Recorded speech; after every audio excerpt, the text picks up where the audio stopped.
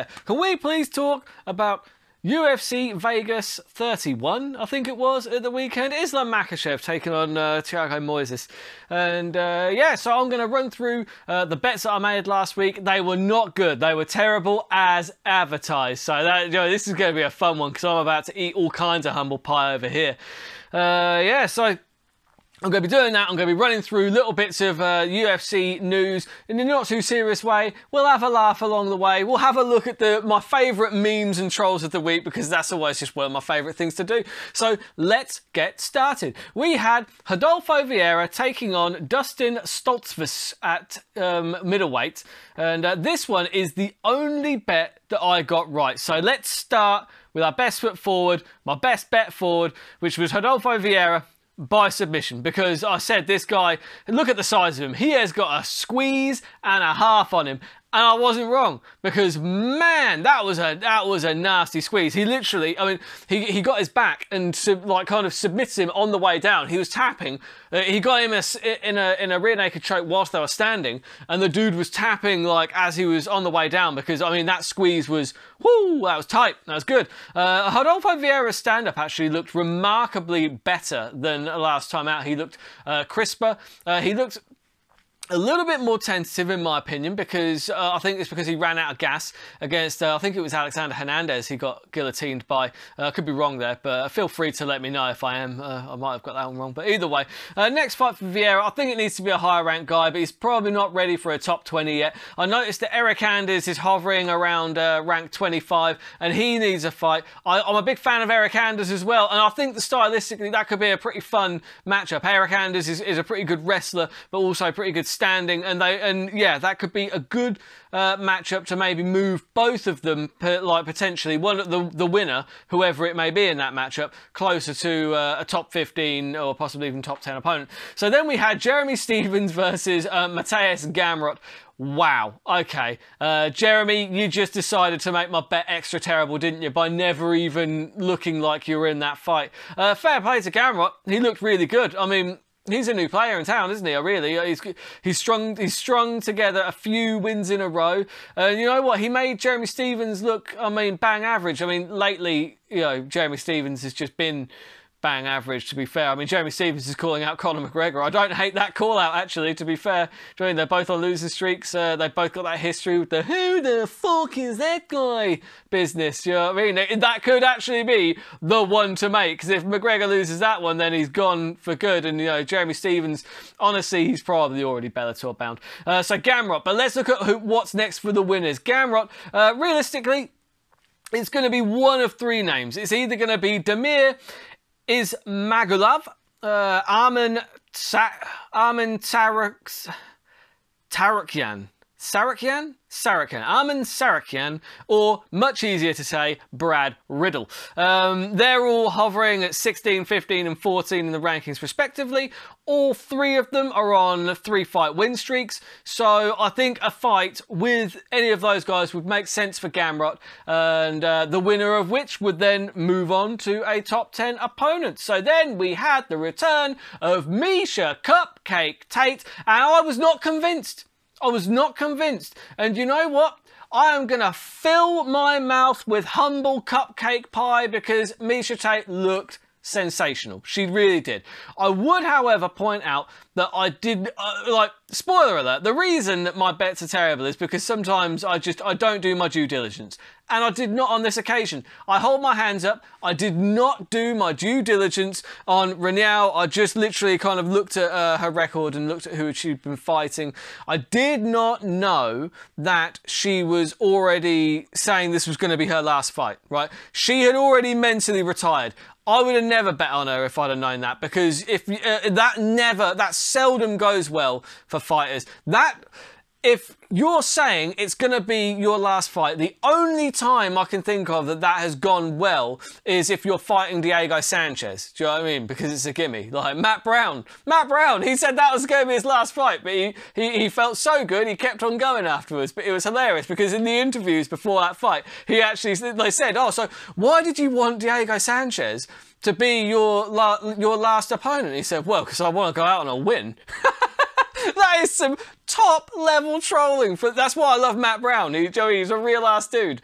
Like, he just, look, realistically, I want to go out on a win, so I picked Diego Sanchez. It was, yeah, so if I'd have known that Ronaldo was already retired, I probably wouldn't have placed that bet, and I sure as hell wouldn't have pushed it so heavily as well. But yeah, that's just me all over. I'm constantly having to eat humble pie or humble cupcake in this instance. So yeah, look, Tate looked really good, but let's just slow our roll a second, because Miesha Tate looked fantastic, but she looked fantastic against a woman who was pushing 50 and had already retired. Okay, and also I didn't realise how much bigger Tate was than Ronaldo. Like, she's considerably bigger. Like, I didn't watch the weigh-ins, so I didn't see that, and I should have done. I should always watch the weigh-ins, really. But I mean, man, Miesha Tate looked gigantic in comparison. So, like, all those things. Like, but fair play to Miesha Tate. She also did it coming off of a 5-year layoff, like coming off of 2 back-to-back losses and a 5-year layoff. Fair play, Miesha Tate. What a great result. Couldn't ask for better. She got the finish. She looked excellent throughout. Do you know what I mean? So, really, we've got to look at what's next for Miesha Tate. Now, Miesha Tate, she called out Holly Holm, and that is the match that needs to happen. I have had comments saying, why the fuck is that the fight that needs to happen? But I'll tell you why. Because it makes sense for both fighters, right? Because I understand, okay, Miesha Tate, she's got a win over Holly Holm. Because actually one of the comments said, why the fuck would that make sense? Holly Holm would destroy Miesha Tate. So, okay, but Miesha Tate won the last time. The last time these two fought, they fought before and Miesha Tate won by submission. Do you know what I mean? She won by finish, okay? Now, I would add to that, slight caveat, she was snatching victory from the jaws of defeat, but she still did it. Holly Holm was winning that whole fight. She was beating the brakes off her. Miesha Tate still won. So you can't sit there and tell me, in all honesty, that, oh, no, Holly Holm would definitely wreck Miesha Tate. That's not a foregone conclusion. Miesha Tate won last time. So how can you possibly say that? That doesn't make any sense, right? And the reason that this fight needs to happen is because it makes sense for both of them. As I said, because, look, Holly Holm, she wants to get that one back. And realistically, she thinks that it's a fight that she can get back. And also, I think she can probably get that one back. My money would go on Holly Holm, because I do think that, despite what I just said, I think that, honestly, Holly Holm would probably win the rematch. But, going by my picks at the moment, that's almost a guaranteed win for Miesha Tate. But Miesha Tate also wants to prove that the first one wasn't a fluke. You see? So they both get something about it. And let's be honest, they're two of the biggest names in that division. That could headline a fight night, no problem. They'd have no problem doing that. And then the winner would have to go on for a title shot, in my opinion, because that division is just not deep enough to keep those two big names. Whichever one wins that fight, that division is not deep enough to keep one of those two names from a title shot. And it's Miesha Tate's quickest route to the title, which is what she wants, because she wants to make a run at the title. Same for Holly Holm. That is why that fight makes sense in a nutshell. I hope that clarifies it. Anyway, moving on to the main event, we had Islam Makhachev against Thiago Moises. And yeah, this one was kind of a foregone... This one was a foregone conclusion, because good Lord... I mean, Makhachev, he looked good, but good God, he also looked big. I mean, he is another one of these guys that cuts a crazy amount of weight. He has a real problem with that weight. Well, no, to be fair, he doesn't, because he's always made that weight, right? But it's just, his weight cut never looks pretty. I know weight cuts don't look pretty, but he's just another one that, honestly, I've seen a lot of articles where, the weight cuts, really, really quite a struggle for him. And you can see why. He is gigantic. He looked a full weight class bigger than Thiago Moises, right? So, I see him missing weight at some point. He looked so big, but he's another one. Like, Khabib did a similar thing, because people forget that, look, Khabib, he wasn't really a lightweight. He was so thick and strong for that weight class, and that coupled with his style meant that he was just this unstoppable force. No one could stop him, because he's cutting down a ridiculous amount of weight. He missed weight on several occasions, I might add. Don't forget that. Like, people say, oh, but he always made weight and he was in... It's like, yeah, but he missed on more than one occasion. Had to go to hospital a couple of times. Fights were called off. Do you not remember any of that? I do. Khabib wasn't really a lightweight. He was a welterweight, a small to mid-sized welterweight that decided to cut down a division so that he could dominate people that were smaller than him. That's what happened. Fair play to him. He was bloody good at doing it too. I don't hate on it. I don't hate it because look, at the end of the day, by hook or by crook, he made that weight when he needed to. He made that weight when it counted, and he's got the titles and accolades to show for it. And it's probably going to be the same thing with Islam Makhachev. No, he's 5'10", which is quite tall for that division. You've got and the thing is like, he was never losing against Moises, right? Moises, like, you looked at them, it's like, good Lord, look at the size of that dude compared to Moises. Like, Moises looked like an actual lightweight, whereas Makhachev, he looked like a welterweight, and it showed in the performance as well. Makhachev looked fantastic. He looked great in every single area, and I would like to see him fight somebody who's higher up in the rankings now. I mean, they've already pushed him up to rank 5, which I don't think is really reflective of who he's fought. I don't think that he should be there. Based on who he's fought, he shouldn't be ranked number 5.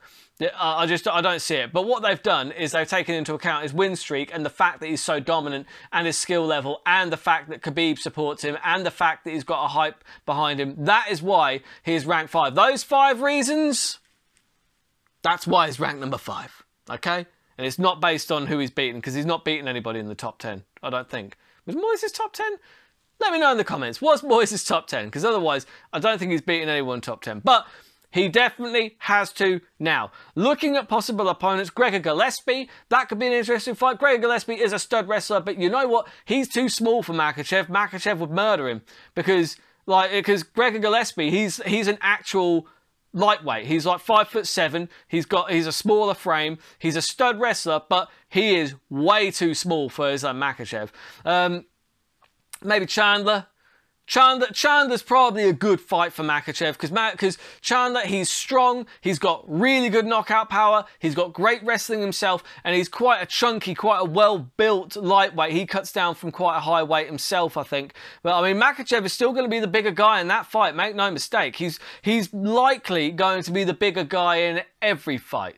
At lightweight, in all honesty. He stands at like 5'10", and he's just got a very good stature to him. And you know what? If he can keep making that weight, no matter how much it sucks for him, then he's going to get titles, isn't he? Do you know what I mean? And Khabib has shown people how to do that. If you cut down enough weight and you can be bigger and you have that grappling heavy style, then you're going to be very difficult to beat. And you know, fair enough. You know, it's a valid a strategy as anything else, isn't it? It stays within the rules, and you know what I mean? As long as you make that weight on fight night, crack on, I say. So then, let's have a look at the news. One thing that you can't have avoided, obviously, Dustin versus Conor is already in the books. Jake Paul has sent Conor the sleepy Conor chain. Fucking brilliant. I actually fucking love this, right? Because it's actually really nice. You see, because Dustin actually, he says that he's auctioned it off. What a great... I think he should have kept it, because Michael Bisping alluded to this on the Believe You Me podcast, which I listen to every week. And I think that Michael Bisping is absolutely right. I think that it's like, just what a great memento of a fight. Do you know what I mean? He could have kept that forever. If it was me, I'd have kept it, but I get it. Dustin's a charity man. He loves the Good Fight Foundation, and he's auctioned it off for money for a great cause. Fair play to Dustin. He's looking like a real sweetheart of a guy now, isn't he? And you know what? I hate to admit it, but I'm starting to like Jake Paul.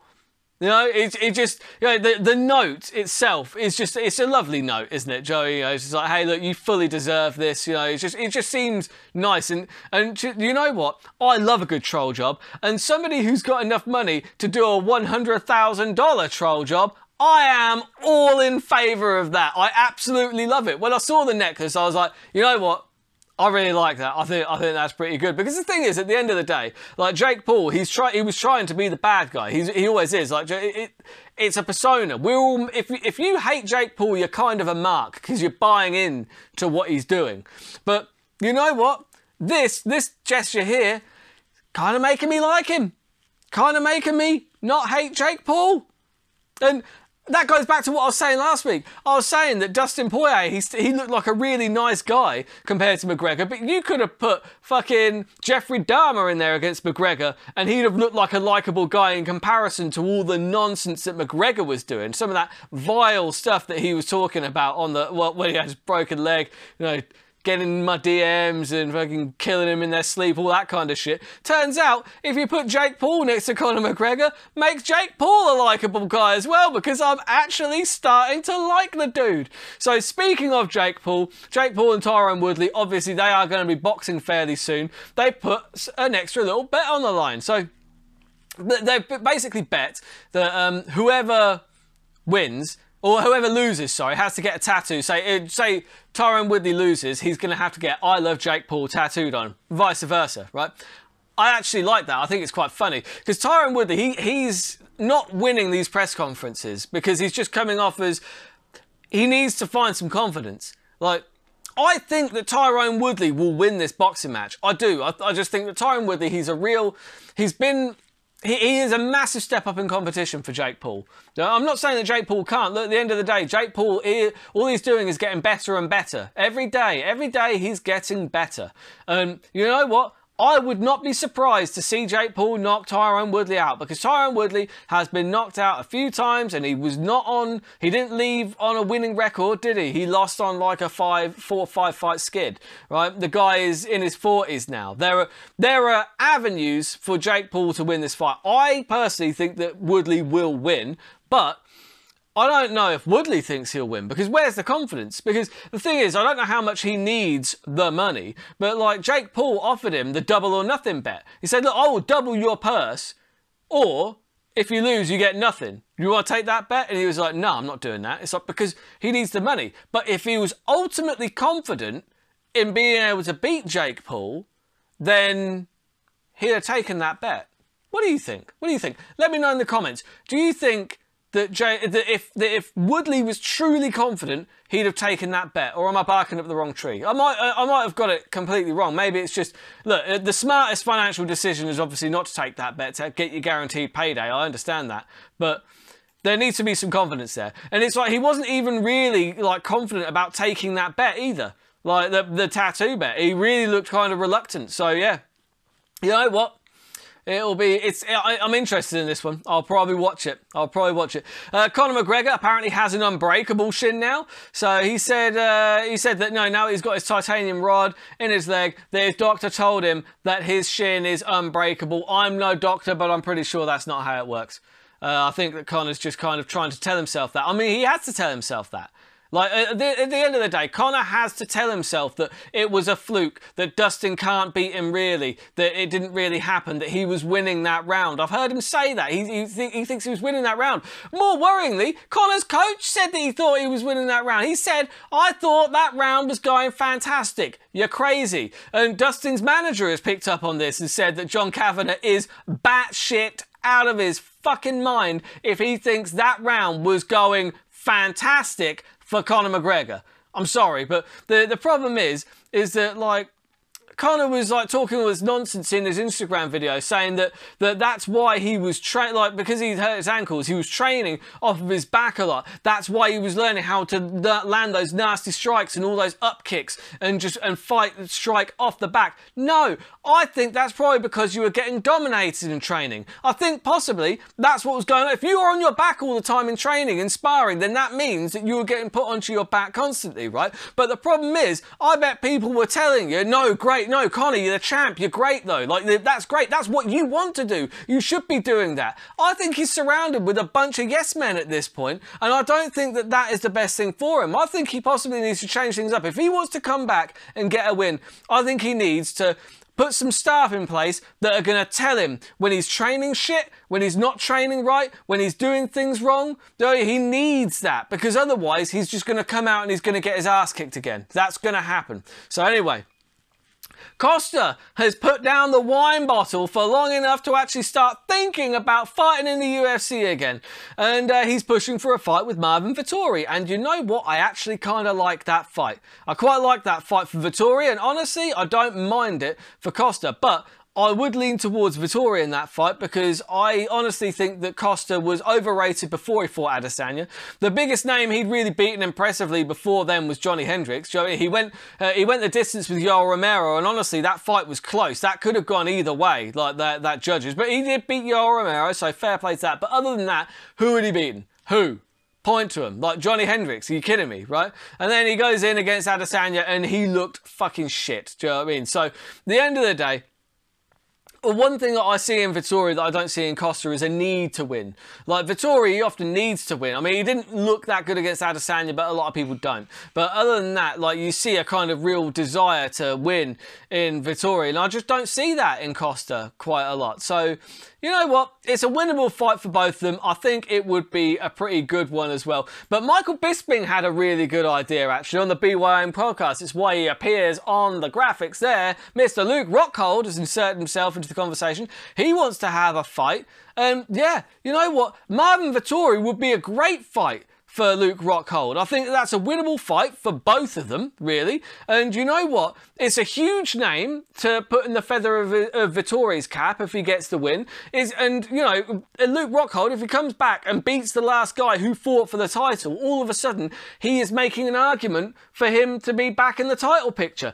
That's the perfect matchup. Get Michael Bisping on bloody matchmaking duties, guys. Do you know what I mean? Start paying him some real wedge and make him the new matchmaker, because honestly, that is absolutely inspired.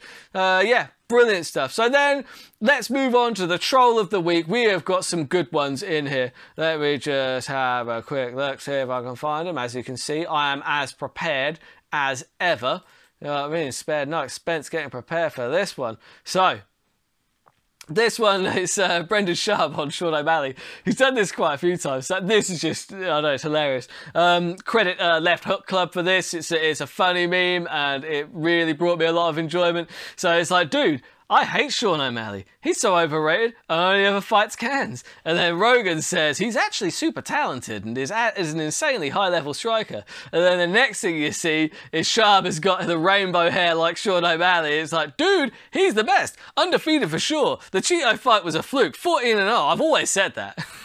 Because the thing is, I've seen Sharp. I don't get me wrong. I really like Brendan Sharp. I think his shows are fantastic. I do listen to him. I've been to see him live. He was brilliant. Like, he was really good fun. But he has flip-flopped on quite a few fighters. I believe he used to call Francis Ngannou Czech Congo with braids. And I'll quote him on that. You know, I'm sure that's another meme that's flying around somewhere. It's like, Francis Ngannou is just Czech Congo with braids. It's like, huh? Okay. Yeah, you know, it's not really though, is he? But yeah, that was a fun one. Then next up, obviously we've got Dana White. He announced last week. I think it's going to be, I can't remember which event it is, but it's a 5-rounder. Lawler versus Diaz 2. They first fought in like 2004. So then you've got me watching Lawler versus Diaz 1, and I think that is a picture of Dana White from 2004, back when he looked like a used car salesman. And then you've got me watching Lawler versus Diaz 2, where you've got Dana White there as he is today, looking like a cast member in Fast and Furious. I love how much he's changed over the years. It's brilliant. Like he looks like a different guy. Is that a different guy? I don't know. Either way, that one made me giggle.